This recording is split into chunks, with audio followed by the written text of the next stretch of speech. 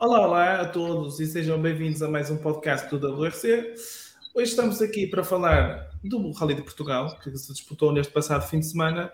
E comigo, como sempre, tenho o Guilherme, que deverá estar bastante contente, que finalmente houve um rapaz finlandês que decidiu aparecer este ano, após tantos meses desaparecido. Portanto, Guilherme, antes de mais gostava de saber o quão feliz estás tu por termos o reaparecimento da jovem promessa, Rovampeira. Já sentia falta, mas um bocado normal, não? Ganhar. Tu tiveste aquela sensação de déjà vu de Foram 2022. 7 meses de férias, 7 meses assim para desenjoar um bocadinho. Eu não sei Agora, quem é o patrão dele, mas eu também gostava de ter 7 meses de férias, digo-te já. Portanto, mas não vamos ser sindicalistas já de início. Comigo temos também, pela primeira vez aqui no podcast, temos o Nuno Ramos, que é o dono da página Doidos, pelo Rally. Portanto, se vocês estão pelas redes sociais, é uma página que eu recomendo. Olá, boa noite, Nuno, bem-vindo. Boa noite, boa noite. Olha, muito obrigado pelo convite. E cá estamos para falar de rally, que é a coisa que mais gostamos. Exatamente. Ia-te só perguntar para nos contares então o teu projeto do Doidos por Rally. Como é que isto começou? Como é que está a correr e que gostavas de fazer no futuro com a página? Isto começou em 2011, em dezembro de 2011, eu mais dois amigos. Na altura, durante o ano de 2011, ali na altura do Rally da Finlândia, começámos a criar uma pequena sala de chat para acompanhar, ao fim e ao cabo, o que faz hoje a Sport TV, acompanhar em direto com imagens, ou a rádio, não é? Nós tínhamos uma sala de chat em que acompanhámos todos os splits, etc. E chegámos a uma conclusão que, vamos criar uma página. O nome Doidos por Rally surgiu porque éramos 3 amigos na altura.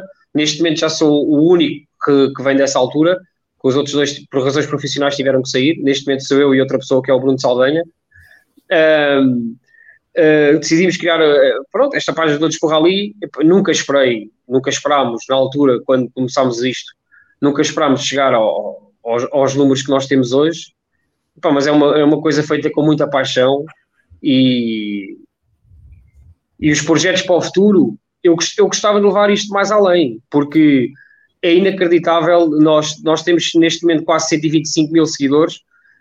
É inacreditável as solicitações que falam connosco, aquilo que nos pedem, só que é difícil, não é? Isto não é o meu trabalho, isto é um hobby e é difícil conjugar tudo, mas vamos a ver o que é que sairá daqui para o futuro.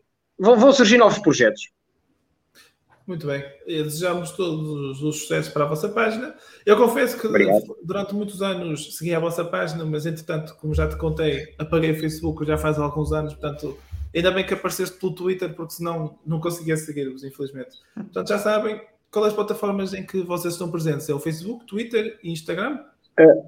Sim, o Facebook, Twitter e Instagram, e em princípio agora, quem sabe, vamos criar um site para reunir mais informação, mas isso ainda está no começo da fórmula. Muito bem. Então, portanto, já sabem, redes sociais podem seguir o Doidos por Rally, uma página que recomendo, porque é como no nosso podcast, é de fãs para os fãs, e é apenas isso a paixão pelo Rally. Antes de arrancarmos para o nosso podcast, quero, como sempre, agradecer aos nossos patronos e às nossas patronas que todos os meses nos ajudam a pagar as contas e a continuar a crescer. Basta, se nos quiserem apoiar, já sabem que podem fazer em patreon.com/VFF1 e ficam com a possibilidade de ouvir o nosso podcast exclusivo para patronos, o Via das Boxes, que sai todas as quintas-feiras. Depois, queria só dar também a programação do Vamos Falar de Futebol esta semana. Tivemos ontem um episódio com o Francisco Galrão, David Pacheco e o piloto Miguel Romão, no VFF1 Motociclismo. Portanto, se forem fãs das duas rodas, têm um podcast para acompanhar. Amanhã temos o podcast habitual de quarta-feira. Quinta-feira temos um podcast de NASCAR e o Guilherme está aqui, portanto pode confirmar. O WEC também será gravado em breve, será na quinta-feira, certo, Guilherme? Sim. Portanto, muito conteúdo esta semana, como sempre. Portanto, já sabem, subscrevam, apareçam e participem no chat, porque nós até agradecemos. Antes de arrancarmos para o resumo do Rally de Portugal, eu quero já pedir desculpa, porque eu todas as vezes digo que não vou esquecer de dar a resposta do Trivia. E no último podcast esqueci-me. Portanto, vamos lá ao trivia da Croácia e eu vou tentar não me esquecer, e vocês os dois ficam com a missão de me lembrar no fim. Portanto, se tiverem que me interromper, interrompem, para eu dar a resposta do trivia do Rally de Portugal. Portanto, o trivia da Croácia era: na Croácia, vimos o Elfyn Evans vencer após 18 provas. Do restante pelotão do WRC, quem é o piloto que não vence há mais tempo? Nuno, queres dar a tua tentativa? Que eu sei que o Guilherme já sabe a resposta que na altura eu dei. Não faço a mínima ideia. Do restante, quem é que não vence há mais tempo? Sim. Opá, dos mais consagrados, provavelmente o Sword, não sei, o Evans, não Evans, não faço a mínima ideia. Pronto, a resposta correta seria o Isa-Pekka Lappi, que teve a sua Sim, primeira e única vitória no Rally da Finlândia em 2017, mas não estiveste Pois. muito longe, porque o segundo piloto que não vencia há mais tempo era o Dani Sordo, que não vence desde o Rally da Pois, Sardenha em o 2020. Lápio nem me lembrava da Finlândia já. Pois, aquilo foi tudo muito depressa. Levas do gajo aparece, vence uma prova e pronto, agora tem sido o que a gente vê, andar aí de lugar em lugar. E também, este já ficou desatualizado porque o Rovanperä era o piloto, era o terceiro piloto que não vencia há mais tempo, que já não vencia desde a Nova Zelândia em 2022. Portanto, dos restantes pilotos que já ganharam provas no campeonato, isto estava bastante competitivo. Portanto, agora Mas, tendo em consideração o campeonato dele no ano passado, só esse facto era assustador. Exatamente. O facto dele ser o terceiro. Vamos ao trivia do Rally de Portugal. Kalle Rovanperä venceu 10 das 19 classificativas da edição de 2023. Quem foi o último piloto a vencer pelo menos 10 classificativas no Rally de Portugal? Voltaremos à resposta no final, vou-me tentar genuinamente não esquecer de aqui voltar. Portanto, fiquem atentos, se quiserem ir procurando, que esta deu algum trabalho, vou ser honesto, esta deu-me algum trabalho a encontrar a resposta. Portanto, vamos ao tema que nos une aqui todos.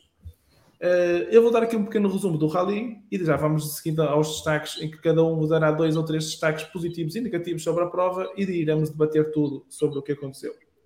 A prova começou com uma surpresa, ao vermos o Pierre-Louis Loubet vencer e ser o primeiro líder, ao aproveitar ao máximo a sua posição de partida na estrada. O Otanak tirou apontamentos do colega de equipa e venceu a segunda classificativa, ascendendo assim à liderança e por lá ficando até um furo na segunda passagem por Góis, pela Lausanne, comprometer as suas chances de um bom resultado. Com isso, Dani Sordo assumiu as rédeas da prova, mas logo de seguida em Góis, Kalle Rovanperä chegou ao primeiro posto e de lá mais não saiu. Venceu 8 das 14 classificativas que restavam e dominou a seu belo prazer, especialmente no dia de sábado. Terminada a prova com a pontuação máxima porque juntou os 5 pontos da Power Stage aos 25 pontos da vitória. Dani Sordo e Isa-Pekka Lappi conquistaram um duplo pódio para a Hyundai, numa prova onde a equipa sul-coreana nunca pareceu estar ao seu melhor nível. Apesar do furo, no primeiro dia, Otanak terminou a prova no quarto lugar, que poderia ter sido bem mais se não fosse o furo. Acabou a maior parte da prova isolado de lutas diretas, passando a maior parte do tempo entretido a falar mal do carro. Mas isso a gente já está habituada. O Thierry Neuville terminou no quinto lugar e passou completamente ao lado da prova. Não venceu uma única classificativa e nunca pareceu estar confortável no carro. E dando uma opinião pessoal, foi o piloto que menos me impressionou todas as vezes que passou. E um problema no terceiro dia condicionou ainda mais a sua prova. A sua sorte é que o Gus... Tu a dizeres isso ainda te cancela o patrocínio da Hyundai. Deixa-me esconder a camisola. Vê lá. Tem cuidado.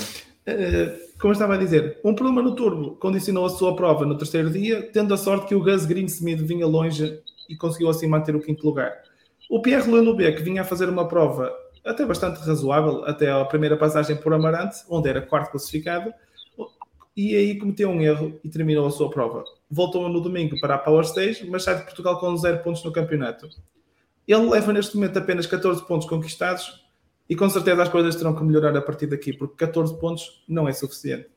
Takamo Katsuta teve problemas no Toyota logo no primeiro dia, mas ainda conseguiu salvar 2 pontos na Power Stage.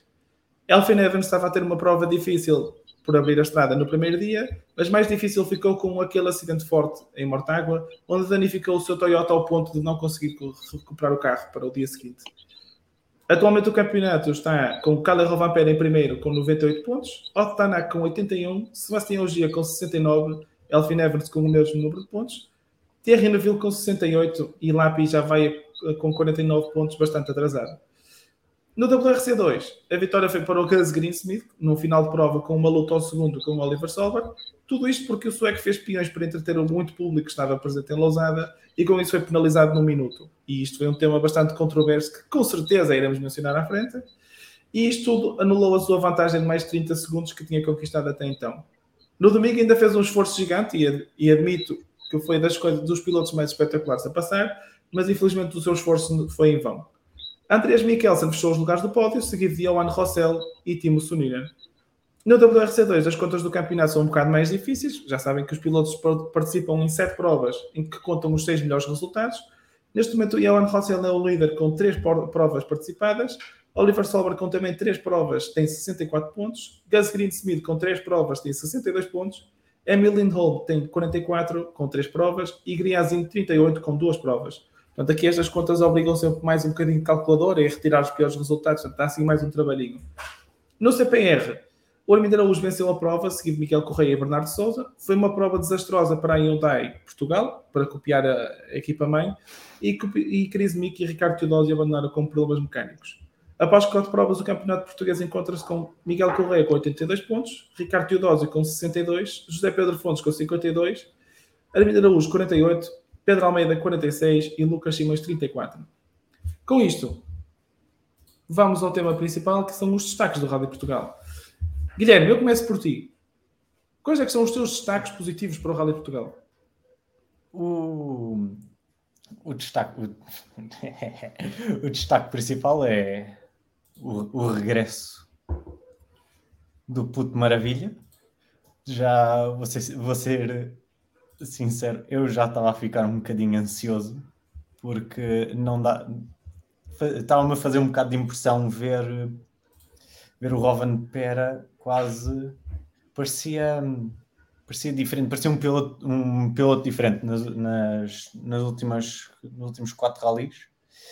Não, aliás, eu acho que disse isto em privado ao Vasco, que no ano passado o Rovan Pera parecia que era inevitável, independentemente de onde ele arrancasse e o que é que acontecesse no primeiro dia, era inevitável que ele no sábado e no domingo começasse a subir, a ganhar classificativas e acabar com a vitória.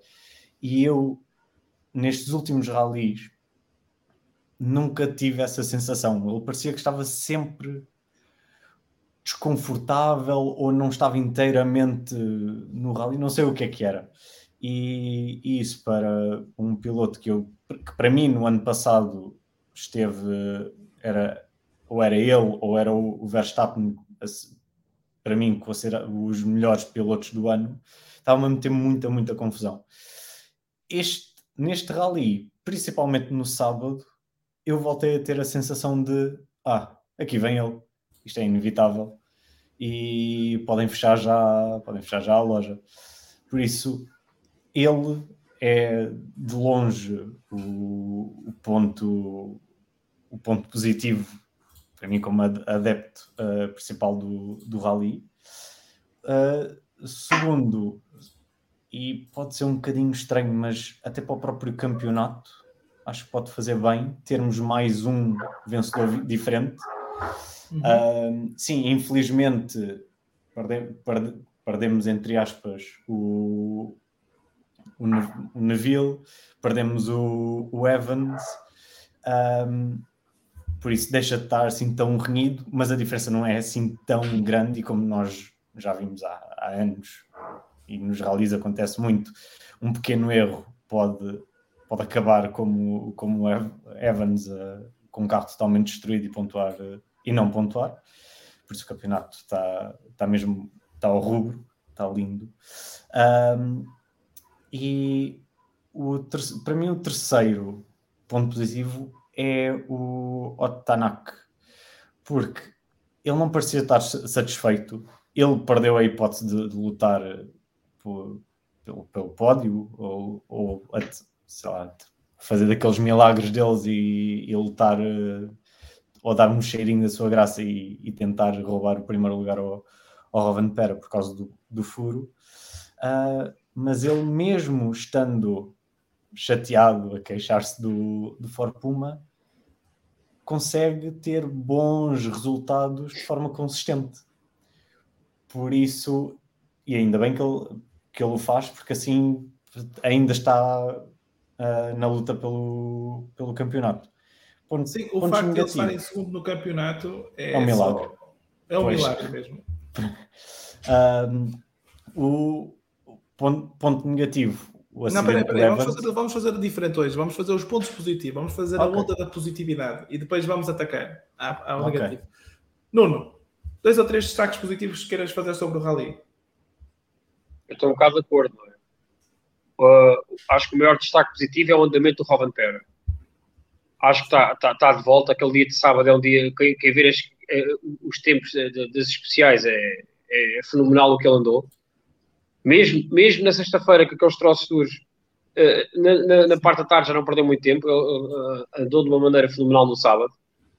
É o meu grande destaque deste Rally de Portugal. O outro grande destaque foi que nós fomos sabendo, que soubemos durante o Rally, nem tem muito a ver com o Rally, e vamos falar nisto mais tarde, é a manutenção do Rally de Portugal, pelo menos mais de um ano a 2. É o outro grande destaque. E o meu terceiro grande destaque é o público.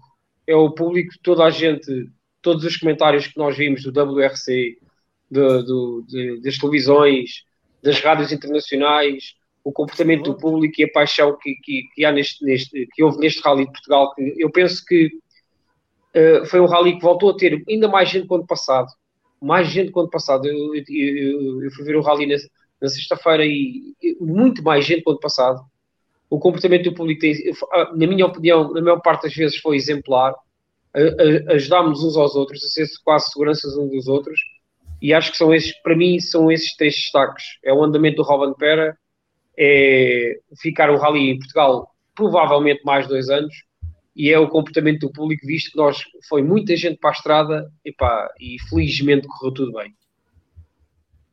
Eu estou de acordo com o Nuno, na parte dos adeptos, ou seja, tudo aquilo que eu vi este ano, o pessoal pareceu estar mais alinhado com aquilo que é exigido, uma prova do Mundial. Infelizmente, não tive o excesso de público levou a algumas situações caricatas que eu já vou falar nos pontos negativos, ou seja, em parte da organização da polícia e de toda a gestão do público. Acho que há coisas que com certeza podem ser melhoradas, mas eu já lá vou nos pontos negativos. Mas vou dar já os meus positivos para avançarmos. Os meus pontos positivos, eu tinha apontado o Rovan Pera, mas vocês já mencionaram os dois. Eu vou mencionar o Adriano Formou. Não só pelos memes que ele faz no Twitter, que são qualquer coisa de excepcional, porque cada vez mais os tweets dele estão a ser tipo noutro nível, estão a ser espetaculares de ver, mas também porque ele esteve a um muito bom nível. Ele chegou a ser o líder do WRC 2 nesta prova, tanto que na PEC 4 o líder era ele, mas depois teve 2 furos e acabou por afundar bastante. Especialmente no sábado, ele fartou-se de vencer classificativas no WRC 2 e foi subindo lentamente. Para mim, é o piloto da prova, juntamente com o Rovan Pera, especialmente por ter um Fiesta que está bastante desatualizado em relação à concorrência. De relembrar que o último pódio da Ford no WRC 2 foi na Sardenha o ano passado. Portanto, estava quase a fazer um ano. O carro está bastante desatualizado. Portanto, a prestação do Fórmula 1, e mesmo ao olho, para quem esteve nas classificativas, com certeza concordará comigo que era dos pilotos mais espetaculares a passar. Os meus pontos de positivos vão também para o Dani Sordo e o Zé Pecalapi, que fizeram uma prova bastante boa e seguraram os lugares do pódio para a Hyundai numa prova bastante difícil para a marca. E lá está, como o Nuno, a experiência de adepto era o meu terceiro ponto, porque o Rally de Portugal é aqueles 4 dias do ano que estão reservados e que uma pessoa já sabe o que vai fazer. Foi bastante divertido, uma pessoa teve que acordar bastante cedo todos os dias, não houve um dia que não acordasse depois das 5h30, portanto é o que é, faz parte. Portanto, também se queres ver os carros tens que chegar cedo e vale a pena. Vale a pena pelo convívio, como o Nuno disse, vale a pena pelo bom ambiente que se vê, a galhofa. Uma pessoa de repente está a falar com pessoas que nunca viu na vida e estamos ali todos a falar de rally ou do que é que seja, e se calhar nunca mais nos vamos ver na vida ou até o ano seguinte. Portanto, é toda uma experiência que eu recomendo para quem puder ir ao Rally de Portugal. Organizem bem a vossa vida e de lá, porque é das coisas mais espetaculares. E estou a falar mesmo genuinamente. Portanto, vamos aos pontos negativos. Guilherme, o que é que tu tens a dizer sobre negativamente da prova? Tanto dos pilotos como da prova em si, se quiseres. O ponto negativo... Aliás, eu acho que nós vamos falar, todos cascar um bocadinho no mesmo. Arranca lá, que a gente já está aí a falar, já sabe o que vais dizer. Arranca só. Que a gente já se junta aqui. Já estamos à espera. Donuts Gate. É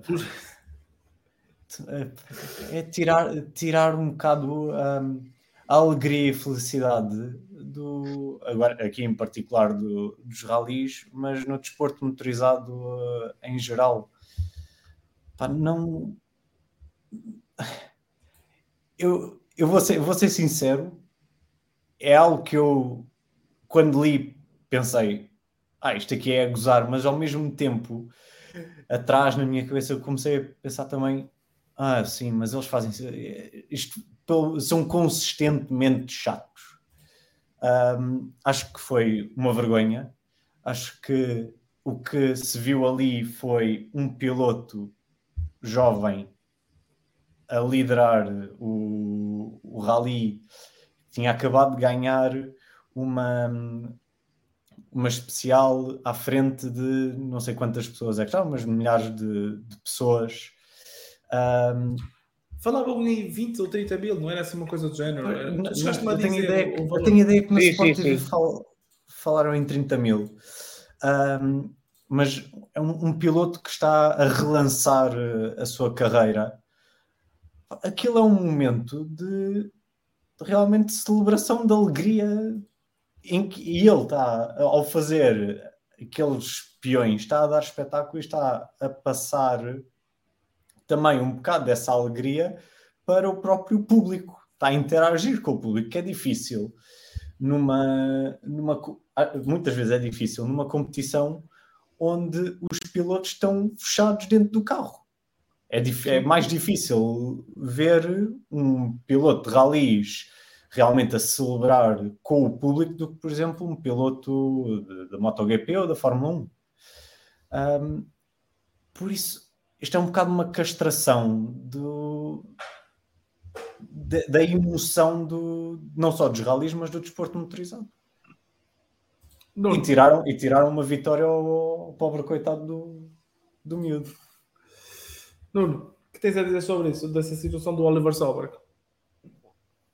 É uma situação caricata, porque assim, eu compreendo tudo o que foi dito agora e assim por baixo, e há uma coisa que se passou, que a regra ditava que quem fizesse os tais donuts, tinha 5 minutos de penalização. Porque é que chegaram à conclusão que só lhe deram um? É para não vencer o rally? Disseram, pronto, foi tudo muito bonito, levas um cartão amarelo avermelhado e ficas aí com um minuto e já não vences isto. Tens aqui um cartão amarelo quase avermelhado. Eu acho que se era para castigar, se era para seguir a regra a 100%, era dar-lhe uns 5 minutos. Porque assim nem é carne nem é peixe. Porque agora imaginem, suponhamos, um piloto tem 1 minuto e 1 segundo de avanço na última especial e apetece-lhe fazer uma coisa destas. Será que a organização no próximo rally só lhe vai dar 1 minuto? Ou lhe vai dar os 5? Eu acho que não devia. O que é que seria assim, do Gil? Não era? O que é que seria do Panizinho na Catalunha? O que é que seria dessa Pois, situação? mas isso foi dentro de uma especial, isto já foi a seguir à especial e perto dos controladores, está um bocado no limbo. Só que se queriam mesmo cumprir a regra, davam uns 5 minutos e isso provavelmente não se falava metade do que se falou. Se bem que o espetáculo, nós temos de trazer um espetáculo, é óbvio. Também não vamos querer que toda a gente ande ali a fazer peões e peões, senão seguimos ali às 4 da manhã. Não é isso, mas ou penalizava-se ou estava-se quieto. Ou passava-se uma multa, pronto, para os pilotos saberem que a partir daqui acabou. Mas a penalização do minuto não tem ponta para onde se lhe pega, na minha opinião. Isso foi uma das coisas mais estúpidas que eu já vi recentemente, mas eu vou pegar aqui no comentário do Rui Wozard, que toca num ponto que eu acho que é interessante, que é, o Rui diz, eu vou ser o velho do Restelo nesta matéria. Se está no regulamento, e está pessimamente mal no regulamento, que não pode fazer peões. O que é que ele estava à espera? E eu aqui partilho um bocado da opinião do Rui, ou seja, eu acho que isto é uma ideia estúpida. Penalizar os pilotos por fazer peões, certo, que digas assim, podem fazer peões, mas criem zonas para eles fazerem, porque aquilo que aconteceu ali, de certeza que as pessoas daqui a 10 anos que lá estiveram, lembram-se daquela vez que o Sauber fez peões, as pessoas vão se lembrar, acrescentou ao espetáculo da coisa, e Lousada já é espetacular, portanto, acrescentou ainda mais. Há aqui se queremos criar mais entusiasmo e ponto de interesse no WRC, acho que era um ponto que se devia fazer, ou seja, se já sabes que à partida numa super especial enfrenta muita gente, eles vão querer dar espetáculo. Porquê é que não se criou também uma zona, já que dizem que tem que haver zonas de peões, porquê é que não criaram? Porquê é que no Channel disseram, olha, os pilotos podem fazer peões no final de lousada? Pois eles também são da mesma opinião de vocês, que é. Então, se são 5 minutos, porquê é que não deram os 5 minutos? É outra que também não percebo. E depois também pega aqui no comentário do F. Martins. Então, e o navegador do Thierry Neville que se esqueceu de entregar a carta de controle? Sabem qual é o castigo por se esquecer de entregar a carta de controle? É desclassificação da prova. Levou 10 mil euros. Levou 10 mil euros de multa. Onde é que está a lógica? Eu já começo às vezes a achar aquilo que se falou até no Twitter, acho que até foi o João Carlos Costa que se queixou no Twitter. Às vezes parece que quem governa as provas não sabe, não é que não saiba, mas parece que está fora da realidade, parece que não. Parece que estão tão lá no cimo que já estão fora da realidade. Sabes a cena toda do 1 minuto? O que parece é que eles deram uma penalização de tempo que era grande, mas ao mesmo tempo pequeno o suficiente, que fazia quase que desse a ideia de que ele pode recuperar. Então estás a mexer artificialmente no rally. Pois. Mas sabem o mais estúpido disto tudo? É que se forem às redes sociais do WRC, forem ver a compilação dos melhores momentos da prova, sabes o que é que aparece lá? Os donuts do Rally Solberg. Isso para mim é o mais estúpido. Quer dizer, tipo, vais acionar o rapaz, vais-lhe dizer, não, vais levar 1 minuto, vais estragar a tua prova e parece que o José Manuel Costa está aqui a dizer-nos que o Solberg não sabia, porque isto está no regulamento da prova que ele não leu. Portanto, eu aqui não dei, se calhar, a culpa para ele, mas para quem o acompanha, que se calhar deveria dizer estas coisas, não é? Quer dizer, o miúdo estragou a prova com um momento em que quis dar espetáculo para os fãs e numa altura em que o WRC quer ter novos fãs, não é? Acontece isto. É assim, só um bocado... É só absurdo. Desculpa lá interromper-te. E o WRC está a precisar destes momentos, pá, está a precisar de criar histórias, está a precisar de, como tu dizes, daqui a 10 anos tu vais dizer, um pai vai dizer para um filho, a primeira vez que trouxe havia um maluco que era o filho do Henning, dão uns espiões e tal, e foi espetacular.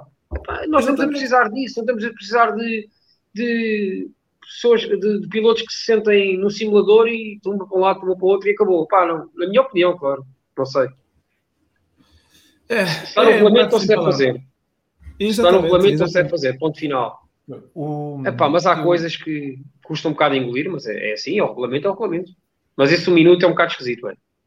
Uma coisa que eu li também, li uns comentários que por acaso têm razão, e não tem a ver com a parte do espetáculo, tem mais a ver com o Oliver Solberg, especificamente. É o facto de ele ter muito mais atenção a estes pequenos pormenores se quer para realmente vencer o campeonato. Que é um bocado o que tu estavas a dizer, Vasco, e o Rui também, se está nos regulamentos, ele devia saber. De certeza que a Toxport, que é uma equipa que tem uma estrutura espetacular, e já agora, quando fui à assistência, fiquei pasmado. A Toxport, que corre com o Skoda, tem uma estrutura maior que a M-Sport. Foi uma coisa que eu não estava à espera de ver. Chegar lá e ver uma equipa que está no WRC2 com uma estrutura melhor e mais bem montada que a Ford. Isso foi uma coisa que eu não estava à espera. Estás-me a dizer que a equipa da M-Sport é mais forreta? Sim. Não é choque para ninguém, eu sei. Mas não estava à espera. Não pensei que fôssemos ter uma equipa do WRC2 com coisa. Mas desculpa lá a parte, continua. Fiz aqui um paralelo. Não, é só em relação a... Pronto, há as duas faces da moeda. Sim, ele deu o espetáculo, mas ao mesmo tempo ele tem de ter mais atenção, talvez, porque isto pode lhe custar um campeonato. Exatamente. É só esse pormenor. Vou só aqui ler um comentário do F. Martins que nos diz que as pessoas não se podem entusiasmar porque depois pegam nos carros e vão fazer todos burrices ao volante. Deve ser este o raciocínio de quem colocou aquilo no regulamento. É assim que F. Martins, eu não sei quanto a ti, mas eu diariamente passo por pessoas que não foram ao rally e só fazem coisas estúpidas ao volante. Também há de haver aqui algum ponto intermédio da coisa. Eu acho que isto foi posto no regulamento por causa dos espiões de Logia ano passado, não foi? Sim. Eu vi que era por causa do AG, não sei qual foi por causa dos espiões de Logia no ano passado, perto do pódio, que eles meteram isto este ano no regulamento. O Rui Wozer está a dizer aqui, isto é como no MotoGP, levas uma penalização por seres demasiado ambicioso em corrida numa ultrapassagem, mas depois a imagem não para de correr nas redes sociais do promotor. Pois parece que o promotor às vezes também não vive na realidade, junta-se à FIA nesta questão. O José Manuel Costa também acrescentou que... Desculpa, diz Guilherme? Não, era só agora lembrei-me. Quando o Vettel ganhou o campeonato, o quarto campeonato na Índia, deu aqueles peões, ele também foi multado. Não sei o que a FIA tem contra os peões, às vezes.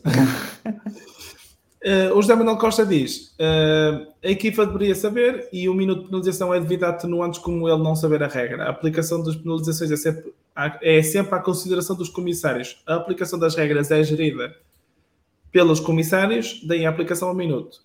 Nada de extraordinário, o problema é a regra dizer em todo o lado. Portanto, já sabem, fechem aí as regras cinzentas porque isto não vale a pena. O F. Martins está aqui a dizer que estava a ser sarcástico. Eu sei. O F. Martins estava a brincar contigo. Não sei se querem dizer mais alguma coisa em relação a esta situação do Sauber. Não. Então, Guilherme, continua lá os seus destaques negativos depois deste paralelo todo que a gente fez. Quais é que são os seus restantes destaques negativos? O acidente do Alfie Evans, porque eu tenho a ideia que nós, no último podcast falámos em relação à vitória dele, e alguém perguntou se seria quase o lançamento dele ou a candidatura dele para o campeonato. Sim. E eu, para ser sincero, eu estava com esperança que ele desse um cheirinho. Ele nem um dia aguentou. Por isso, aí acho que tem de ser um ponto negativo deste rally.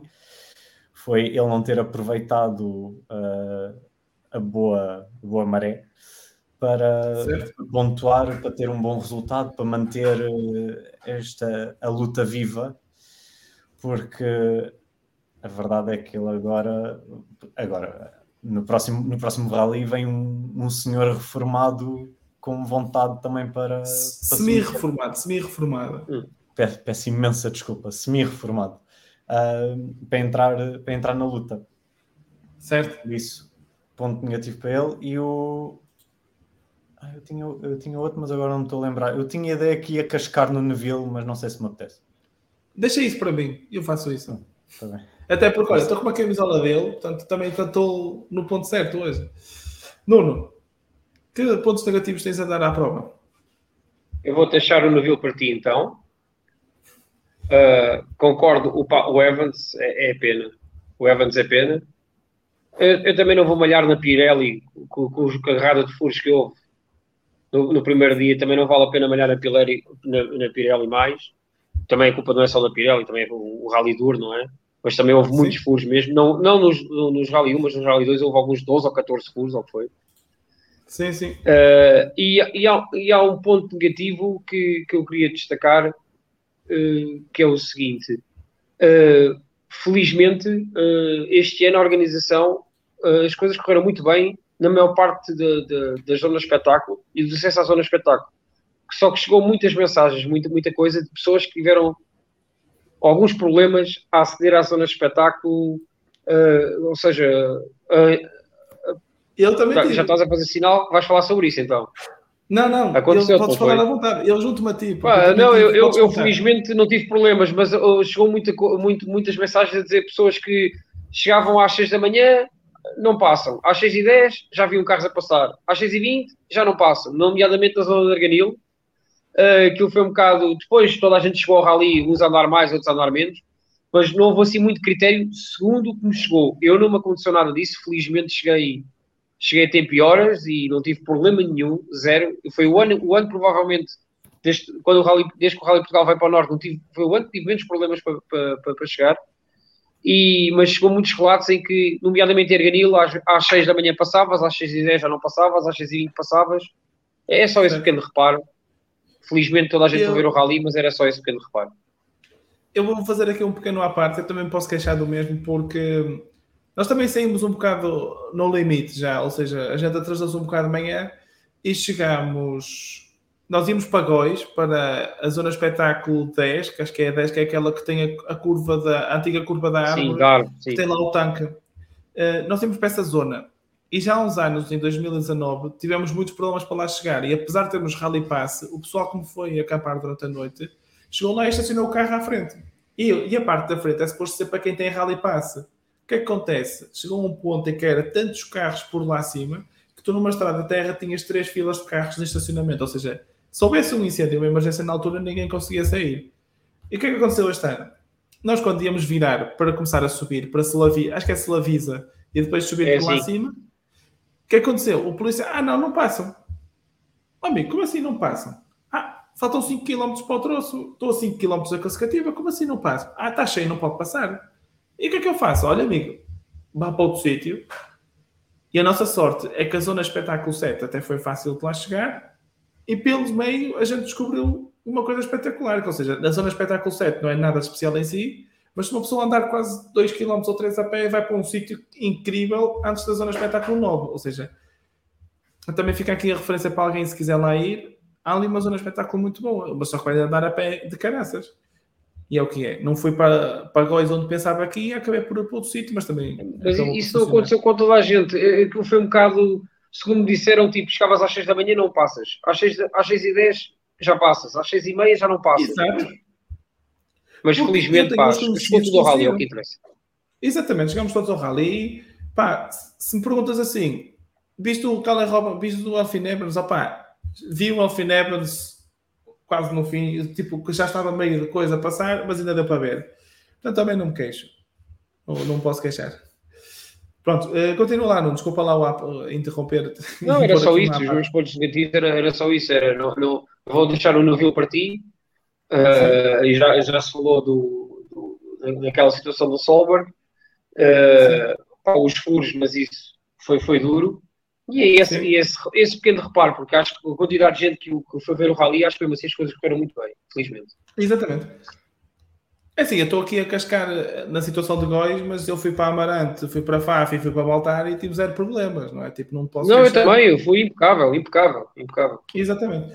E até aconteceu aquilo em Góis, e aquilo que eu fiz em Góis não farias há 3 anos atrás, ou seja, circular tantos quilómetros sem a polícia te causar problemas e dizer, então, olha, se fores ali ao fundo ainda tens mais não sei o que é, ou seja, a polícia própria aconselhava-te a ver as coisas, ou seja, houve ali, se calhar, um problema de comunicação com o trânsito, tal como também houve para sair de Faf. Sim, pode ter sido uma coisa até pontual, porque, como já falámos, como deves calcular, eu nesta última semana já recebi milhares de mensagens, milhares. Lá vem uma ou outra a dizer isto, uma coisa pontual, mas houve pessoal que andou 6 km como tu ias andar, 7 km, e depois começou a andar 500 metros depois, começaram a vir carros. E depois para outra vez os carros, percebes? Mas é um pequeno apontamento, nada mais. Pois, e aproveitando só, isso também, houve ali uma situação em Faf a vir embora, que eles cortaram as rotundas de acesso à cidade, ou seja, todo aquele acesso à autoestrada foi cortado para os carros passarem, e pronto, é um trajeto que normalmente se demora 10 minutos, demoramos 1h20. Mas pronto, é o que é, faz parte. Os meus pontos negativos têm a ver também com a organização das classificativas nesta prova, ou seja, achei que especialmente o primeiro dia era muito ineficiente, não sei se é a palavra correta que eu posso usar, porque para mim não faz sentido, quer dizer, partes de Coimbra, vais fazer Lousar, Góis, Arganil, voltas a Coimbra, voltas a fazer as 3, sobes 80 km, vais a Mortágua, desces 90 km, vais à Figueira da Foz e depois vais para Matosinhos. Quer dizer, há aqui qualquer coisa que não está bem feito, não é? Quer dizer, a Figueira da Foz não podia ter sido quinta-feira à noite? Não era uma coisa que fazia mais sentido? Ou seja, os pilotos faziam a Figueira da Foz, iam para Coimbra, faziam as classificativas, faziam Mortágua e já estavam meio a caminho do Porto, como se fazia até agora. Acho que é uma coisa um bocado ineficiente, porque depois um carro de rally em autoestrada causa problemas. E aquilo para eles não é propriamente a coisa mais tranquila do mundo. E se eu, que sou um cidadão comum e posso esticar até aos 140, demoro mais de 1 hora até Coimbra, eles que são controlados a 120... Não ouviste nada, Guilherme. Avança, tu não ouviste. Se demoras mais de 1 hora até Coimbra, nem quero imaginar eles com aquele carro, com aquele ruído ensurdecedor. Portanto, aquilo não deve ser propriamente a experiência mais agradável fazer autoestrada a 120. Mas pronto, vamos lá continuar. Mas tu sabes porquê? Porque é que isso aí normalmente é quem paga mais decide. Pois.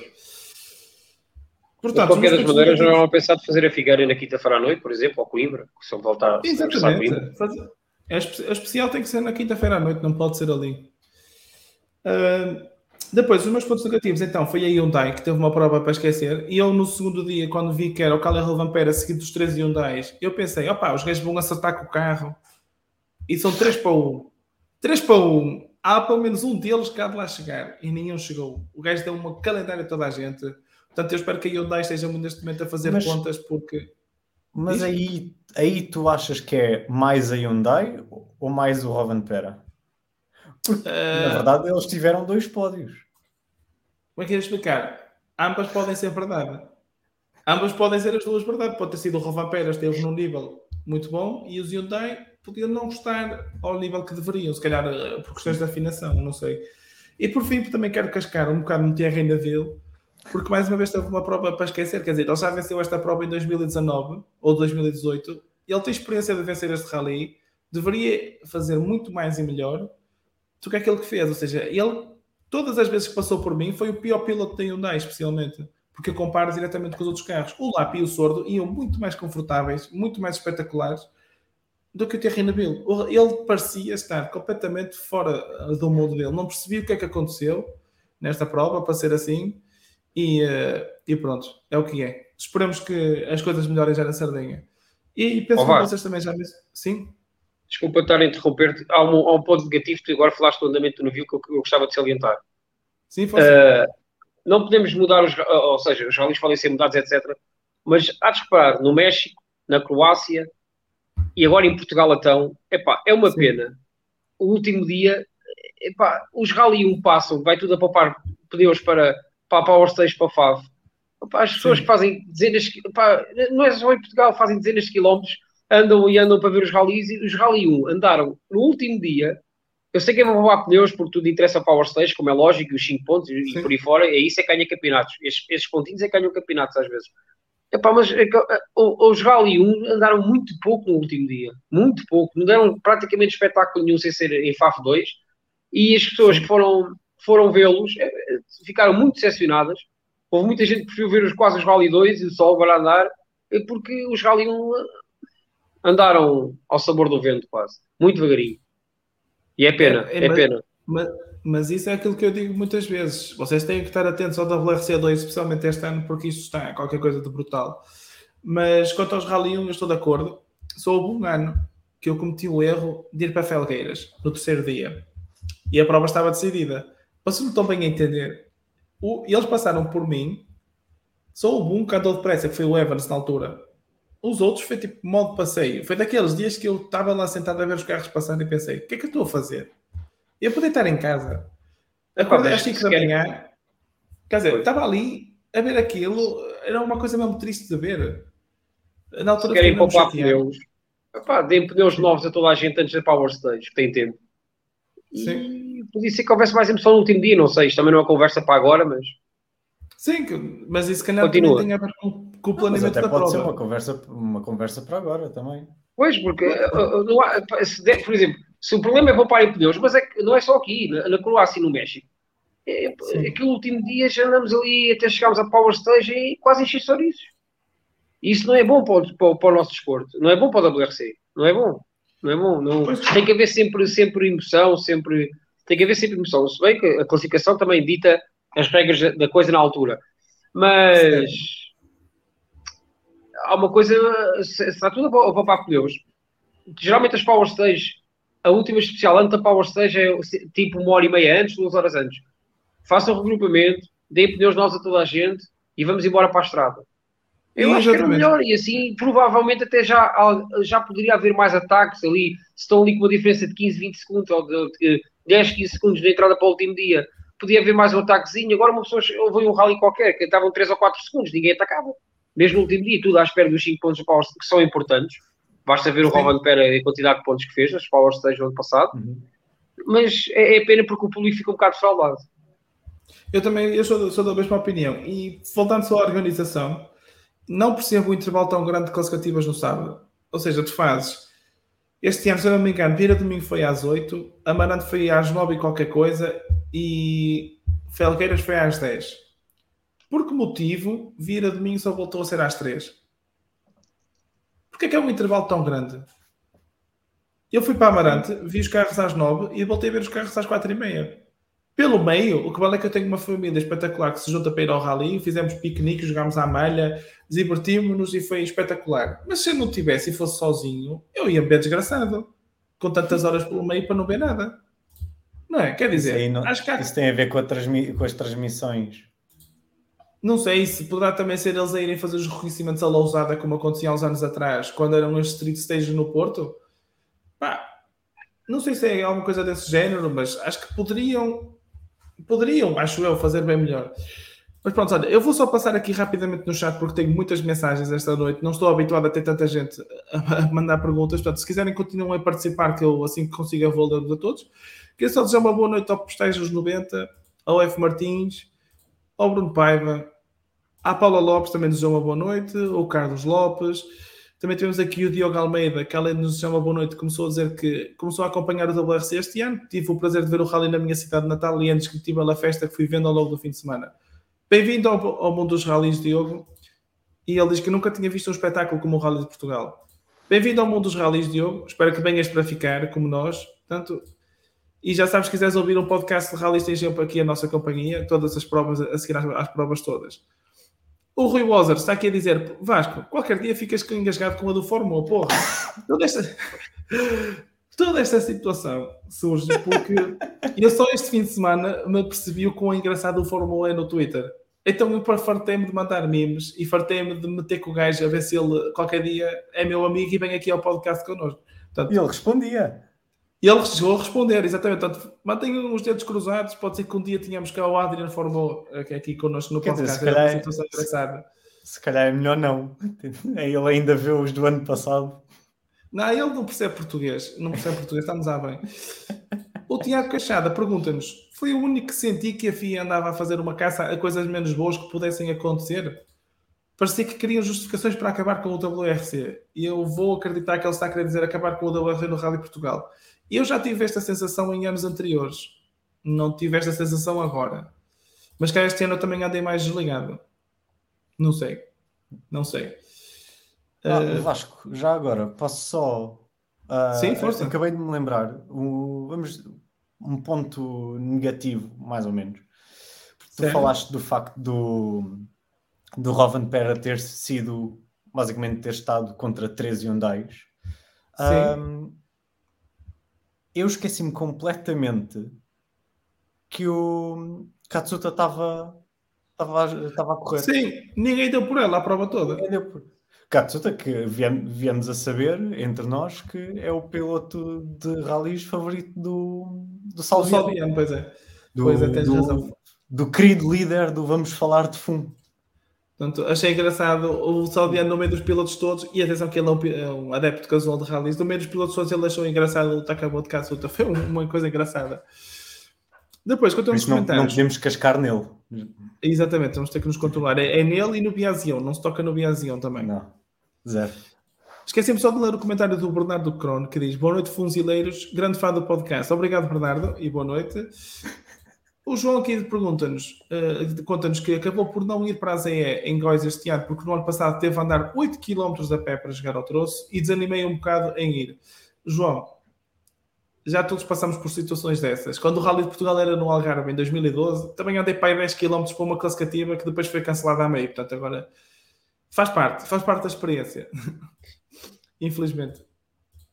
O Mídia X LJMC, vocês têm que cortar aqui um bocado. Eu acho que isto é o José Manuel Costa pelas iniciais no fim, mas vocês têm que meter nomes mais fáceis de ler porque isto a estas horas já fica difícil. Em modo de ligação não custa tanto e houve vários carros que foram de cegonha, é verdade. Especialmente ao para baixo foram todos de cegonha para não contar os quilómetros de prova. Depois, o Mídia X LJMC, que eu acredito que seja o José Manuel Costa, diz: o que o Rovanperä fez na sequência de Vieira Domingo, Amarante e Felgueiras é de outro mundo. A diferença passou de 10,2 para 54,6. É verdade. Nós lá estávamos a ver a prova e foi qualquer coisa de surreal. E temos aqui a confirmação que exatamente que é o José Manuel Costa. Portanto, José, tens que arranjar o nome mais fácil para eu identificar logo que és tu. Depois, o que é que temos mais aqui? O José Manuel Costa diz que, exatamente este comentário que eu já tinha dito. O Tiago Cachada diz que quantas mais vezes vejo o WRC2 a passar, mais me surpreende. É incrível o andamento daqueles carros. É verdade, para quem não tem noção, os Rally 2 neste momento estão a andar ao nível dos WRCs até 2016. Portanto, a segunda categoria dos rallies é mais rápida que a primeira de há 7, 8 anos atrás. Portanto, é este o nível que estamos a atingir. E quando cada vez mais falam em cortar custos, olhem que eu os digo. Rally 2 com uns pauzinhos extra não seria desengraçado de todo. Não sei se vocês partilham da minha opinião. Mais ou menos. Eu acho que os WRC2 são incríveis por causa do que nós estávamos a falar há bocado, que é eles vão sempre ao ataque. Okay. Acho que é mais... É muito por causa disso.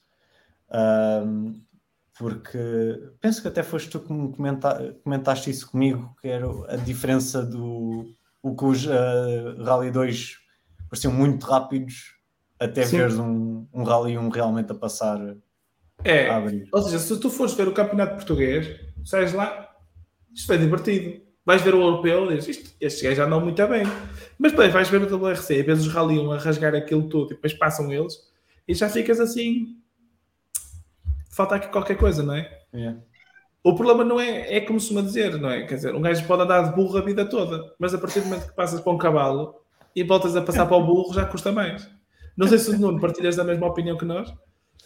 Epá, o mal é que este cavalo custa para aí 1 milhão de euros quase cada carro e o burro custa aí uns 300 a 400 mil. Portanto, e o WRC, provavelmente, se quiser continuar a pastar por esses montes fora, é melhor irmos para uma solução entre um burro e um cavalo que não deve existir na natureza, mas nós temos que criar. Nós temos de criar.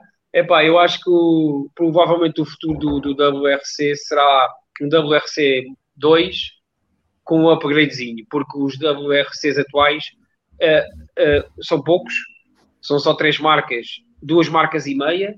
Vamos lá ver o que é que Hyundai sai, se não sai, isso fica só 1 marca e meia, praticamente, o que é uma pena. São muito poucos, pá. Quando começam a bater e a desistir, às vezes vemos a passar nos rallies 4 e 5 WRCs no último dia, quando começam a bater, o que é uma pena. E se houvesse muito mais marcas com WRC2, mais 2 ou 3 marcas de coisas atuais, ou seja, se conseguíssemos juntar 4 ou 5 marcas com 2, 3 bons carros, conseguíssemos fazer aí 15 bons WRC2, eu acho que seria bom para toda a gente. E haveria também um leque de pilotos, para jovens pilotos, acho que seria bom, porque o WRC1 é muito caro e neste momento a questão da pegada ecológica, não se sabe como é que vai ser o futuro e se bem que eles já usam gasolina sintética, mas eu acho que a FIA tem que olhar para os rallies definitivamente com olhos de ver, porque os rallies neste momento, na minha opinião, estão a mandar muitos tiros nos pés. A FIA não tem estratégia nenhuma, isto é o que eu penso, não tem estratégia nenhuma. Eu acho que é um desporto que, se fosse bem aproveitado, e nós vemos a Fórmula 1 há 10, 15 anos, as bancadas estavam como estavam, e hoje em dia é inacreditável. É inacreditável. O próprio apelo que há em todo o lado para ver Fórmula 1 não se compara com os rallies, não é? Os rally é o cúmulo do desperdício. O rally é o cúmulo do desperdício de um conteúdo que é incrível e espetacular de ver e que está a ser completamente desperdiçado. A FIA pensa às vezes que se esquece um bocado como é que isto funciona. O José Manuel estava-nos aqui a diferença que atualmente é 1,7 segundos por quilómetro entre um Rally 2 e um Rally 1. Penso que seja isto que o comentário está... Epá, pois lá, se meteres ali mais uns pozinhos no Rally 2, a diferença vai para o segundo ou o segundo ponto 2, eu acho que se fosse tudo o mesmo, nós não nos queixávamos do andamento, porque também só tínhamos um andamento para comparar. Não? Sim, exatamente. Sim, mas também... É evidente, tu metes o Rally 2, ao lado do Rovan Pera de sábado, e não queres nenhum Rally 2, metes aqui o Paulista. É lógico. Exatamente. São realidades diferentes. Vocês estavam a falar de... vais continuar esta conversa? Não, eu ia só dizer uma coisa, que o Armindo, quando cá veio ao podcast, referiu um ponto interessante, que é os Rally 2 não são carros rápidos, são carros que curvam depressa. Portanto, se calhar se a FIA libertasse ali um bocadinho para serem carros rápidos, também não era uma coisa mal pensada. Diz, Guilherme, o que é que ias acrescentar? eu queria voltar ao facto dos rallies do WRC ser um bocado, parece que realmente é um bocado desperdiçado. É um produto que não é potencializado na sua totalidade. E eu gostava mesmo de se poder, que se desse para comparar realmente o WRC com o WEC, porque eu acho que os rallies, como espetáculo, Sim. é muito mais apelativo. Para mim, ver... Eu tive a sorte de ver o WEC em Portimão e pronto, vejo os rallies na televisão, ainda não tive a oportunidade de ver ao vivo. Mas na televisão, os rallies é um espetáculo, porque tu pensas, os gajos vão a 170, no meio de uma floresta, em gravilha. Pá, como é que eles não se espetam a cada metro? Enquanto Sim. que o WEC é super frustrante para mim, como que vejo Endurance há algum tempo e tive a sorte de poder ver os LMP1s que naquela altura de 2014 até 2017 eram quase tão rápidos quanto a Fórmula 1. Agora parece que está tudo muito castrado, que dá para ver que os carros não vão no limite, enquanto que nos rallies, mesmo quando eles não vão no limite, eles parecem que vão verdadeiramente no limite. E porquê é que esse produto, que visualmente é realmente de outro mundo, Sim. não é potencializado, mas depois nós olhamos para o WEC, que tem de castrar os LMP2 para não humilharem a classe rainha, mas que tem imensa atenção, que as marcas todas aderiram, eles conseguiram a maior vitória destes regulamentos, que foi chamar a Ferrari. Acho que quem gere os rallies devia olhar bem para o que conseguiram fazer em termos de chamar as marcas no WEC. Eu só espero que ninguém que esteja a ver isto se lembre de dizer tem que fazer uma série da Netflix. Se alguém disser isso, vai ser banido do chat. Eu já estou farto de séries da Netflix. Não é a solução para tudo. Mas, para mim, o WEC, eles não precisaram disso. Exato, é a prova disso. É a prova que não precisas de Netflix para tudo.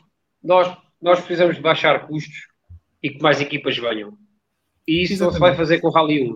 Na minha opinião, acho que tem que se fazer com o Rally 2 e entrar mais 2 ou 3. Se conseguíssemos 4 marcas, a Ford, a Hyundai, a Skoda e a Toyota, com 2 ou 3 bons Rally 2, e tem que haver emoção. Opa, eu digo, pronto, vocês sabem, por exemplo, eu estou a seguir o Rally, meto os olhos para o Rally, estou a seguir o Rally e estou a dar informação às pessoas. Quando há emoção lá em cima, qualquer post que meta com tempos, com isto, aquilo, não sei o quê, tem 700, 800, 900 likes. A partir do momento em que acaba a emoção, em que um se espeta, em que outro não sei o quê, e vai só ao Rovan lá para a frente, ou ao G lá para a frente, ou ao Loeb lá para a frente, esqueçam, vai-se tudo embora. Vai-se tudo embora. Nós precisamos de mais marcas, mais emoção, mais história e mais luta, mais competitividade. Porque ao fim e ao cabo, vamos ser sinceros, a partir do chocolate que deu o Rovan Pera, nós amamos rallies. Mas qual é a emoção para uma pessoa que não ama rally? É a primeira vez que vê, estou a chegar aqui, então este gajo ao final de sábado à tarde já está a ganhar 50 segundos e está decidido. Pá, vamos ver outra coisa qualquer, não é? Olha, eu tenho só aqui um comentário para mostrar, em que o João diz que tem de fazer uma série no Amazon Prime. O João está-se a habilitar a ser banido. E eu dizer, não façam séries. Tu disseste da Netflix, pá. Caraca, também. Eu sou como os regulamentos da FIA. Comeu-te facilmente. Eu estou como os regulamentos da FIA, tenho que ter atenção à frase toda, caramba. Mas vamos só avançar para continuar a ler os comentários, tem aqui alguns ainda. O Carlos Lopes pergunta-nos porque é que se faz as duplas passagens. A resposta é simples. Controle do público. Apenas e só. Assim, tu vais para aquele sítio e à partida ficas. Ou seja, 90% das pessoas ficam naquele sítio para a segunda passagem. É muito mais fácil controlar as pessoas. E eu, por um lado, até aprecio. É da maneira que chego lá, sento, na segunda passagem, se calhar 100 metros para cima, 100 metros para baixo, há sempre maneiras diferentes de ver as coisas. Vocês partilham a minha opinião. Eu penso que isso é o mais correto. E há uma coisa muito importante. Tu fazes duas passagens, nomeadamente, tendencialmente na primeira, Sim. há muita gente que fica a ver todos os carros, o que é importante para o retorno. É como eu. Fica a ver todos os carros. Na segunda já se sabe, passa os Rally 1, passa os 4 ou 5 primeiros Rally 2 e metade vai-se embora. Mas na primeira Sabes qual é o passagem já meu reparar que barómetro? fica muita gente, mesmo até o último, até o carro de fecho. Sim, É eu sou um engraçado. deles. Na minha segunda passagem, o barómetro é sempre o Armindo. Quando o Armindo aparece, a gente vê mais um ou dois e vai embora. É sempre assim. É isso mesmo. É sempre assim. É o que se passou em Góis este ano. Quando passou os portugueses, o Miguel, o Armindo, 3 ou 4, pá, a segunda passagem vai-se embora. Tudo, pá, salvo seja, não é mesmo? O José Manuel Costa está-nos a dizer que o intervalo grande no sábado foi porque temos um pelotão longo, tens de reagrupar quem perde meia hora em 20 km e tens de fazer o reagrupamento de todos para evitar alguém ter de fazer a ligação ao voar. Ok, entendo, aceito a justificação. O José Manuel Costa também nos diz que toda a gente gosta de Portugal, as teorias da conspiração não colhem. Haja dinheiro e Portugal tem sempre lugar no Mundial. Referiste bem, haja dinheiro. Essa é aquilo que parece que falta sempre cá, infelizmente. Todos os anos uma pessoa, uma história que falta dinheiro, falta não sei o quê. Pronto, é o que é. Faz parte. O Carreira diz, boa noite a todos. Gostava de perguntar se a diferença de andamento entre os pilotos e entre o WRC é notável vendo como espectador ao vivo no Rally. E digo isto como alguém que só há pouco tempo é que começou a largar mais as filmagens e tudo mais, se estiverem a ver com atenção, consegues perceber as abordagens às curvas, consegue-se perceber o andamento, consegues perceber tudo e mais alguma coisa. Eu, no primeiro dia em Góis, estava numa curva que fazia um fundo, ou seja, quando eles batiam em baixo, saltava pó e terra para cima, e o gajo que fez aquilo mais inteligente foi o Pierre-Louis Loubet, porque foi ligeiramente mais fora, não bateu em baixo, perdeu ali um bocadinho porque o carro escorregou mais porque saiu ligeiramente de trajetória, não bateu em baixo, mas foi o gajo mais inteligente porque não colocou o carro em risco. São estes pequenos detalhes. E depois, por exemplo, no último dia eu estava na curva de Faf, naquela longa esquerda para uma direita que parece uma chicane. A abordagem de todos eles é diferente. Mas para isso, não estejam com o telefone na mão, não estejam a filmar, olhem e apreciem, porque aquilo tem muito que se ver. Não sei se o Nuno, que tem mais experiência também a ver rallies, também tem a mesma opinião. Basta ver o low-up, na minha opinião, para se perceber que é diferente. O low-up, por exemplo, quando chegava uma curva, antes de a fazer já estava feita. Que é uma coisa engraçada de dizer. Antes de fazer a curva já estava feita. Exatamente. Cada piloto tem o seu estilo. Apesar de é inacreditável, eles estão todos quase ao mesmo nível e andam todos muito bem. E já ali decidem-se por segundos, muitas vezes por décimos de segundo. Andam quase todos ao mesmo nível, mas há 2 ou 3 pilotos que estão, pronto, falando do OG ou Low-Up, não vamos entrar por aí. Mas o Low-Up, por exemplo, acho que era o piloto que eu vi que antes de entrar numa curva já tinha feito. Explicar isto para as pessoas que não seguem rallies é um bocado. Então, mas antes eu acho que era o piloto que se diferenciava mais nesse aspecto. Outro piloto, como nós sabemos, o lado de vala dava mais para um lado, dava mais para o outro. O OG é um relógio suíço, é uma maravilha quando as coisas correm bem.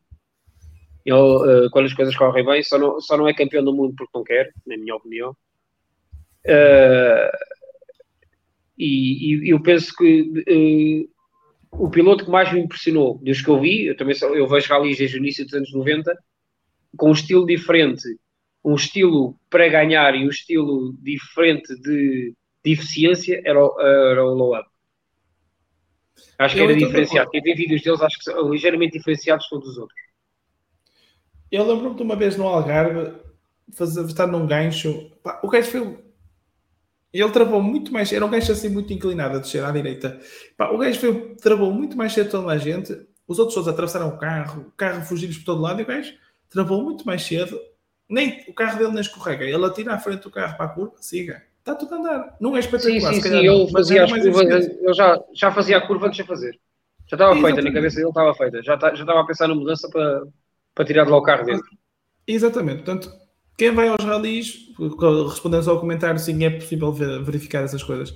Pois é que o Tiago Cachada diz que o grande mal da malta é que começa a seguir o rally pelo WRC. Se fossem primeiro ver o CPR e admirar muito mais os carros de ERC e WRC2. Eu aqui estou de acordo, até certo ponto. Pá, os Rally 2 são carros espetaculares se não tiveres que ver Rally 1 pelo meio. Se tiveres que ver, é aquilo que eu disse, passar de cavalo para burro, custa um bocado ao início, mas não deixa de ser espetacular na mesma. Depois, o Tiago Almeida diz, poderá ir de encontro com a questão, mas porque é que atualmente vemos muito menos construtores no Rally 1? E isto, meio que o José Manuel Costa responde, que é que a solução para o WRC pode passar por outras coisas, mas que as marcas não podem gastar 6 a 10 milhões de euros no ano. Ou seja, os carros, atualmente os Rally 1 são muito caros e é um bocado isso, porque o motivo de haver tão poucos construtores. Ou seja, neste momento, aquilo é basicamente uma equação, ou seja, o investimento que tu fazes e o retorno que tu recebes. Neste momento, o retorno é muito pouco para o investimento que é feito. É tão simples como isso. Portanto, ou se aumenta o retorno, ou se diminui os custos. A verdade, a solução correta é de andar aqui alguns pelo meio. Não é muito longe disto. Depois, o José Manuel Costa tem aqui 4 comentários dele para ler antes de avançarmos. Ele diz que o WRC2 tem muita gente porque é um negócio, o WRC1 é um investimento. Yeah. A solução do WRC... A solução para o WRC pode passar por outras coisas, mas para isso as marcas não podem gastar 6 a 10 milhões de euros por ano. Pensei que os orçamentos eram maiores, vou ser honesto. Espera aí. Os rallies têm de ter mais quilometragem, troços maiores para provocar diferenças e problemas, inverter a questão da power stage e pneus com menos performance. E carros mais lentos que permitam a mais pilotos explorarem os carros.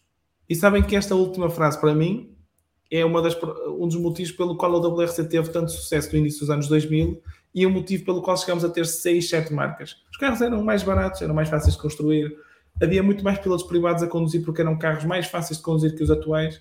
Portanto, a verdade é andar alguns aqui no meio. Algum dia pode-se fazer aqui um podcast dedicado ao futuro do WRC, mas por agora acho que não vale a pena continuarmos a prolongar esta discussão. Vamos então avançar só para a notícia que o Nuno já tinha falado durante os destaques, que é o Rally de Portugal está garantido no WRC 2024 e com uma opção para 2025. Nuno, isto são só boas notícias? E acreditas que será ativada a opção para 2025? Ou é ver para quê? Acho que essa opção é só lá para setembro, é que nós temos a certeza se vai ser ativada ou não. Eu estou um bocado como... Eu acho que toda a gente gosta do Rally de Portugal. A FIA não pode olhar para o Rally de Portugal. É evidente que nós temos 2 grandes trunfos. O maior deles é FAF, como é lógico. Aquela moldura humana. Eu penso que com tanta gente numa especial não haja em lado nenhum, numa especial tão pequena, não haja em lado nenhum do mundo. É um trunfo que nós temos. O comportamento do público é outro trunfo neste momento que nós temos. É muito difícil Portugal ficar no Mundial muitos anos, se não for alternada com outras provas, porque em 2014 fala-se que os Estados Unidos vão entrar e vai sair um ou outro rally para ver ali umas substituiçõezinhas. Fala-se que em 2014 também a Arábia Saudita vai ter um rally de teste, mas um rally, não sei, ainda bem que Portugal fica em 2014, espero que fique em 2015 e espero que fique durante muitos anos. 24. Peço desculpa. Eu gostava que fosse 2014. Há bocado começaste a falar no Algarve, etc. Olha, voltou atrás. A minha cabeça ainda estava no low-up e nos ganchos do Algarve. 2024 e 25, espero que as coisas continuem de ir para a frente. Eu acho que mesmo assim Portugal, neste país não há dinheiro para nada, mesmo assim ainda vamos tendo sorte. Neste país são 200 países no mundo mais ou menos e só 14 deles têm rally e felizmente nós mantemos o nosso. Eu tenho uma secreta esperança que a partir de 2025 não acabe, ou então pelo menos que seja intercalados entre este e outro rally de terra. Eu acho que apesar de muita gente criticar o rally, algumas pessoas criticarem o rally por ser um bocado duro, nomeadamente o primeiro dia, eu acho que também faz parte, também faz falta, porque se nós agora começarmos Portugal, Sardenha e todos os outros por aí fora, serem os rallies de terra todos iguais, também era muito aborrecido para o WRC. Eu acho que temos que manter a dureza do nosso rally e acho que temos é de concentrar mais. Penso que não serão boas notícias para o futuro. Aquilo que me chega, eu tenho alguns passarinhos de vez em quando, aquilo que me chega é que a zona centro não vai ser muito revista, mas provavelmente o dia 2 vai ser bem revisto, Amarantes e etc. para 2024, mas isto ainda estamos a um ano. Acho que vamos ter um rally mais concentrado, provavelmente não, ainda com uma geografia mais concentrada do que a que temos, mas isso, basta, é uma conversa que não é para agora, porque ainda, daqui até lá ainda tanta água corre debaixo da ponte e não há certezas nenhumas, como é lógico. Exatamente. Guilherme, entusiasmado por ver Portugal para o ano outra vez? Claro, porque eu estava mesmo a ver que nós íamos sair. Porque nós já há tanto tempo que andamos a falar de Arábia Saudita e América que eu simplesmente assumi que, pronto, contra estes não temos muitas chances. Felizmente sacaram do porquinho mielheiro, porque realmente é um... Pá, nós, como adeptos de desporto motorizado, devemos ter muito orgulho no facto de podermos dizer que temos uma prova de um campeonato do mundo de rallies que pode ser considerado um dos melhores do mundo. Devemos ter mesmo orgulho nisso. Em termos de organização, especialmente, é dos melhores do mundo e as outras provas vêm cá aprender como é que se faz. E eu nem estou a falar disso, estou a falar mesmo como espetáculo. E acho o facto de ter, depois nós podemos dizer que é um rally com história, também certamente ajuda o facto das equipas e dos pilotos também gostarem muito de estar cá, o comportamento dos adeptos também. Felizmente não tivemos nenhumas imagens como a vergonha que foi na Croácia de ver dois atrasados à pancadaria. E é uma belíssima notícia. Tenho muita pena como adepto, por exemplo, no calendário de nós termos agora Sardenha de ser em terra batida também. Por mim, eu gostava de ter alternado. Mas isso, pronto, também não há muito a fazer, também não é o fim do mundo.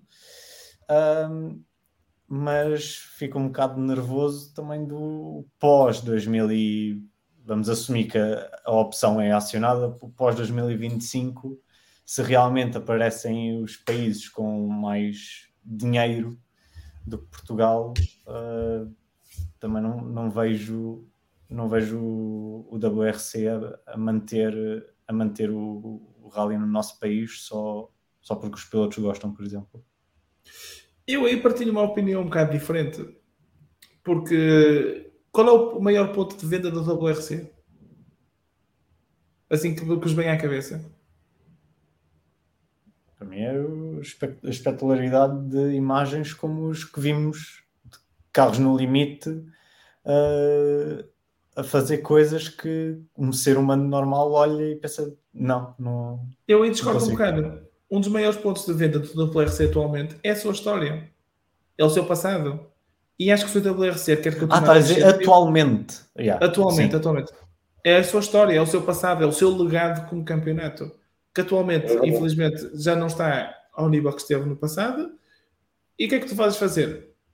Vais estar a tirar provas históricas, como Monte Carlo, Suécia, Finlândia, o Safari infelizmente voltou, vais tirar porquê? Tiras Portugal?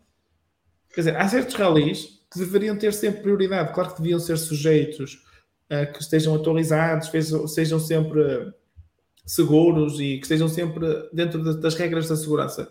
Mas há certos rallies que deveriam ser quase como infinitos para a história. Porque são os rallies que ajudam a continuar a vender. Ou seja, toda a gente adora Portugal, porque o Rally Portugal é um rally histórico. Toda a gente adora Monte Carlo porque é um rally histórico. Suécia, em aspas. Finlândia, o Safari. Eu nunca vi tanta gente entusiasmada com o Safari, com uma prova a regressar, como foi com o Safari. Até eu, que nunca tinha visto um Safari, porque era muito miúdo quando eles saíram, tinha muita curiosidade em ver. Portanto, estas coisas da história do WRC não nos devemos prender à história, mas temos que continuar a usar a história para promover o campeonato. Mas há muita paixão e muito amor pelos ralis que vem dessa história. Exatamente, Sim, sim. exatamente. Hoje em dia nós vemos as imagens dos Grupo B e dos anos 80 e daquilo que o público fazia nessa altura. E hoje em dia é criticável por quase todos. Mas acredita Exatamente. que a maior parte da grande paixão que começou pelos ralis começou por causa disso nessa altura. Que foi depois passada de pais para filhos, etc e tal. Há muita gente que começou a gostar de ralis por aquela adrenalina, aquela maluqueira que era. Claro que isso hoje em dia é completamente impensável, impossível e nem vamos falar sobre isso. Mas nós, como já disse no passado, há bocadinho, nós precisamos de lendas, de história, nós precisamos de olhar para o futuro, mas consolidados com a boa história do passado. E nós, neste momento, caminhamos, o Mundial caminha, às vezes, parece não ter rumo nenhum. Nós não sabemos até 2024 que se me digam assim, a partir de 2025 como é que serão os ralis? Alguém sabe? Não.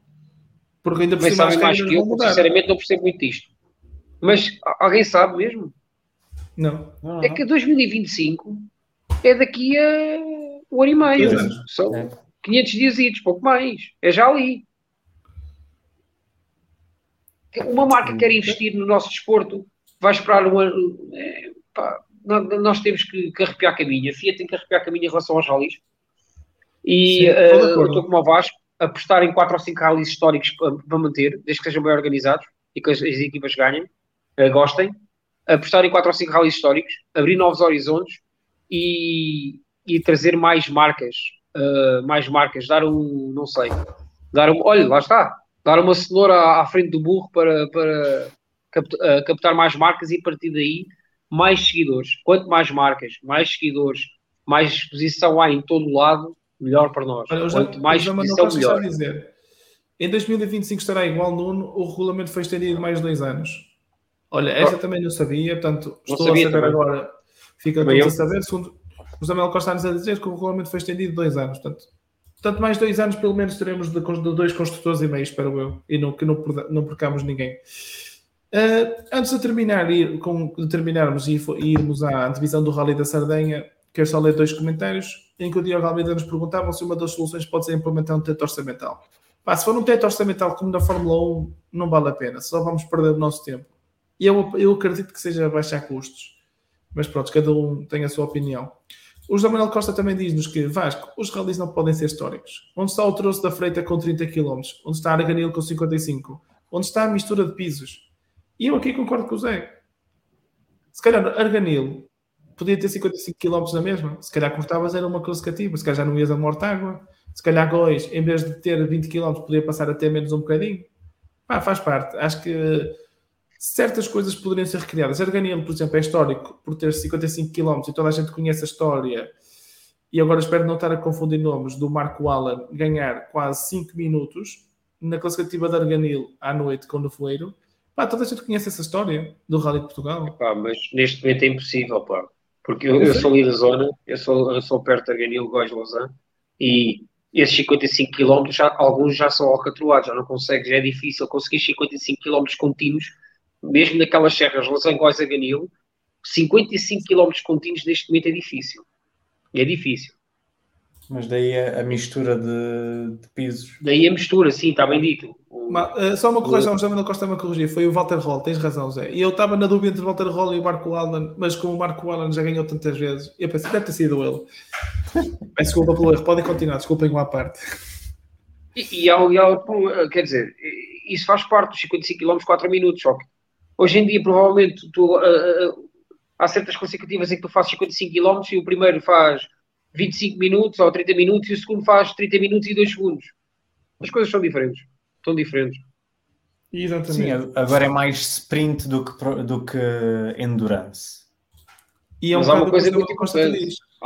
Tem de acabar com os rallies com horário de escritório. Isso também é outra coisa que se calhar também têm que se pensar. Pois. Temos que fazer um podcast sobre isto e trazer o José Manuel Costa. 4 horas. O podcast 4 horas sobre o futuro da WRC. E sabes quem que eu trazia aqui? Também trazia o João Carlos Costa, que eu já tive uma conversa com ele durante 3 dias, em que íamos trocando mensagens no Twitter. sobre o futuro da WRC. Portanto, vamos trazer o João Carlos Costa, o José Manuel Costa e fazemos aqui um podcast de 7 horas sobre o que é que deveria ser o futuro. Pronto, eu faço pipocas, fico aqui a ver. Exatamente, ficas na primeira fila. E mandamos o stream para a FIA, é melhor. Exatamente. O José Manuel Costa também, para terminar, diz que o que falta são carros como aquele que está atrás do Guilherme, que é para quem está só a ouvir, é o Lancia 037, que era um carro espetacular, mas lento, segundo o José Manuel Costa. É verdade. Lento para o tempo, comparado com atualmente. Certo, exatamente. O Carlos Lopes pergunta, por que retiram as misturas de pisos? Pá, Espanha também tinha mistura de pisos até há bem pouco tempo. Para proteger os Pirelli? Não, foi porque as equipas queixaram-se que aquilo era muito dispendioso, ou seja, durante a noite de repente tens que trocar o carro todo de setup para terra, de terra para asfalto e tudo mais, portanto é o que é. O Diogo Gaspar está aqui a dizer, mas o problema de não haver mais marcas interessadas é mesmo o dinheiro? Quando se vê tanta vontade quando se vê tanta vontade, tanta gente de gastar mais de 200 só para entrar na Fórmula 1, Diogo, foi o que eu disse. Diferente. Investimento, retorno. O retorno neste momento é muito mais para o investimento que é. Portanto, é o que é. O José Manuel Costa diz-nos que o Christian Geisdorfer, acho que é assim que se diz, tinha notas perfeitas para que o Walter Roll confiou e ganhou uma enorme vantagem. E penso que por aqui vamos ficar nos comentários. Portanto, vamos só, então, antes de terminar, à divisão do Rally da Sardenha e de relembrar que no Rally da Sardenha o Sebastião Ogier estará de volta no seu calendário em part-time. Kalle Rovanperä abrirá a estrada numa das provas que não venceu em 2022, portanto, tem sempre aqui mais alguma coisa se quiser conquistar, ainda não conquistou a Sardenha.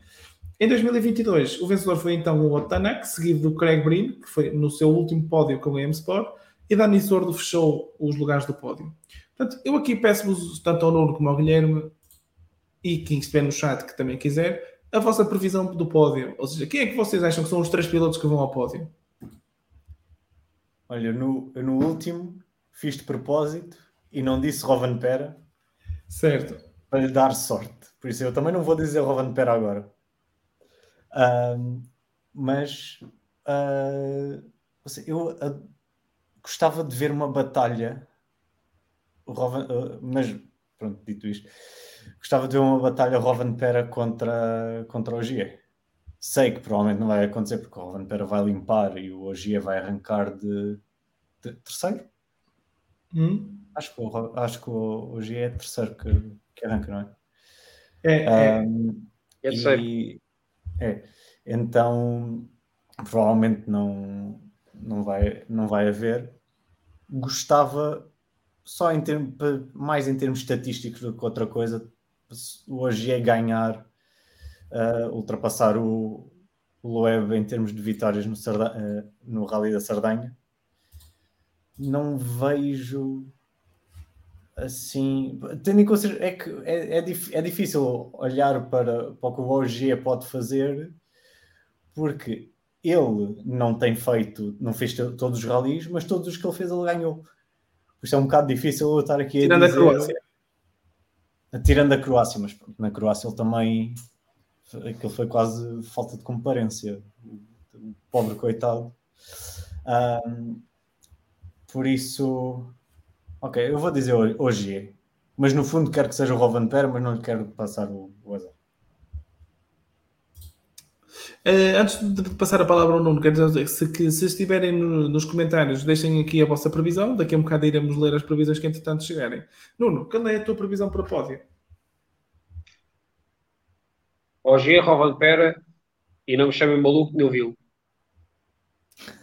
O Nuno tem que começar a vir mais vezes. Então, eu digo isto porque o Nuno vai partir muito atrás. Eu acho que na Sardenha ele vai ter mesmo que acabar.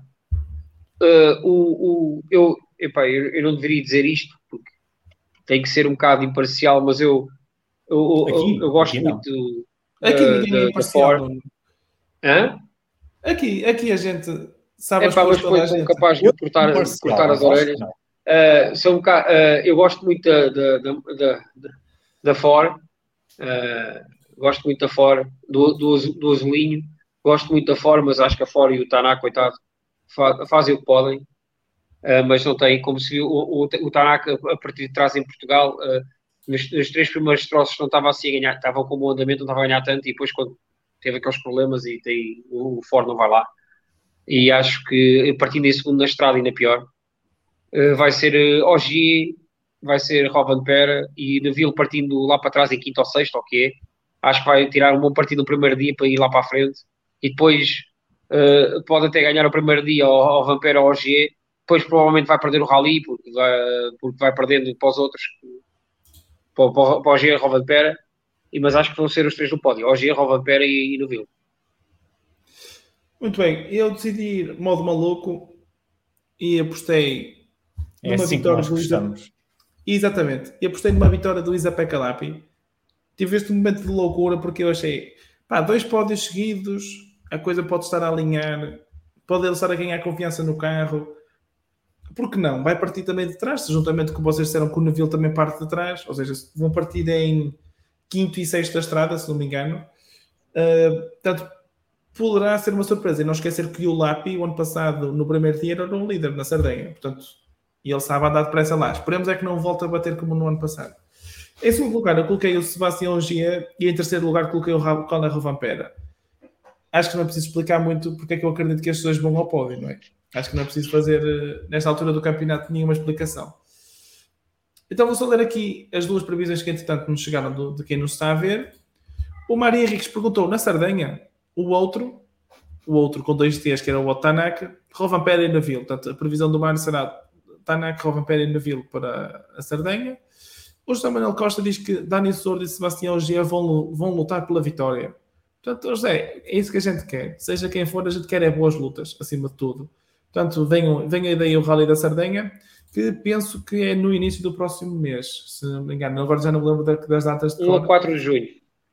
Exatamente, obrigado, Nuno. Portanto, 1 a 4 de junho, mas até lá há muito que ver. Portanto, acho que esta semana temos aí o Rally do Europeu. Portanto, se alguém quiser seguir o Europeu de Rallys, temos o Rally da Polónia esta semana. Portanto, continua a haver muitas provas para se ver e acompanhar. Para terminar, porque desta vez eu não vou esquecer, vou dar a resposta para o trivia do Rally de Portugal. Portanto, a questão era, Kalle Rovanpera venceu 10 das 19 consecutivas da edição de 2023 do Rally de Portugal. Quem foi o último piloto a vencer pelo menos 10 classificativas no Rally de Portugal? Querem dar um tiro? Uma tentativa? Ogier. Ogier? Errados. O último piloto a vencer 10 classificativas foi o outro Sebastião. Foi o Sebastião Loeb em 2009 e depois comecei a andar para trás no tempo. Diverti-me um bocado. Foi o Sebastião Loeb em 2009. Antes dele foi também o Sebastião Loeb em 2007. E depois tivemos aqui um interregno muito grande porque o campeonato do mundo não vinha a Portugal. Então o rally era extremamente curto. Era tipo uma prova de um dia. Então temos o Richard Burns, venceu mais de 10 consecutivas em 2000. O Tommy McKinnon venceu em 97. Na altura ele venceu quase todas as consecutivas porque eu acho que não contou para o Mundial. Contou para naquelas provas extra que eles faziam na altura, se não me engano.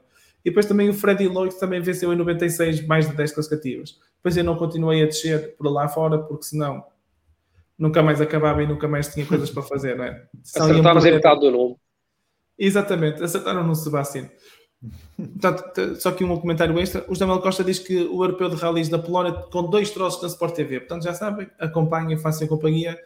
Olha, e há uma coisa, desculpa Vasco, Força. Há uma coisa que nós temos que dizer. Nós temos uma sorte neste momento, aquilo que a Sport TV está a fazer. Para quem gosta de rallies, e evidente que não vamos à Sardenha, não vamos aqui, não, é fenomenal o que a Sport TV está a fazer. Eu tenho recebido um feedback estrondoso de pessoas que até nem seguiam muito o rally, mas agora seguem, porque a Sport TV está a transmitir as especiais todas, agora seguem. E aquilo que a Sport TV está a fazer pelos rallies é muito importante. É muito importante porque está-se a criar um hábito. Eu noto isso em cada rally. Cada vez mais pessoas a pedirem-me os horários da Sport TV e as coisas, e cada vez mais. Este ano, então, é uma coisa brutal. E quero agradecer à Sport TV aquilo que tem feito pelo Campeonato do Mundo e levar aos portugueses o Campeonato do Mundo de Rallies. Aos poucos, está a chamar mais pessoas para ir ver de rallies. Eu estou de acordo, também noto que este ano, e também parece haver um aumento de interação, pelo menos na hashtag WRC na Sport TV.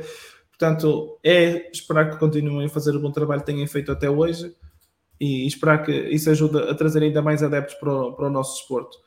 Da minha parte é tudo. Não sei se vocês têm alguma coisa a acrescentar. Não? Então já sabem. Não, eu só quero agradecer a vocês o convite que tiveram para comigo e para os Doidos por Rally. Agradecer olha, continue e muita força. E um dia, quando fizermos o tal podcast de 7 horas, espero cá estar para discutirmos o futuro da WRC. Um obrigado aos dois e boa sorte para o vosso projeto. Obrigado nós por teres vindo. E já sabem, por exemplo, podem seguir o Doidos por Rally no Facebook, no Twitter e no Instagram. Portanto, ir lá apoiar o projeto do Nuno. Por nós é tudo. Voltamos a seguir ao Rally da Sardenha. Até lá, portem-se bem. E até já. Um abraço.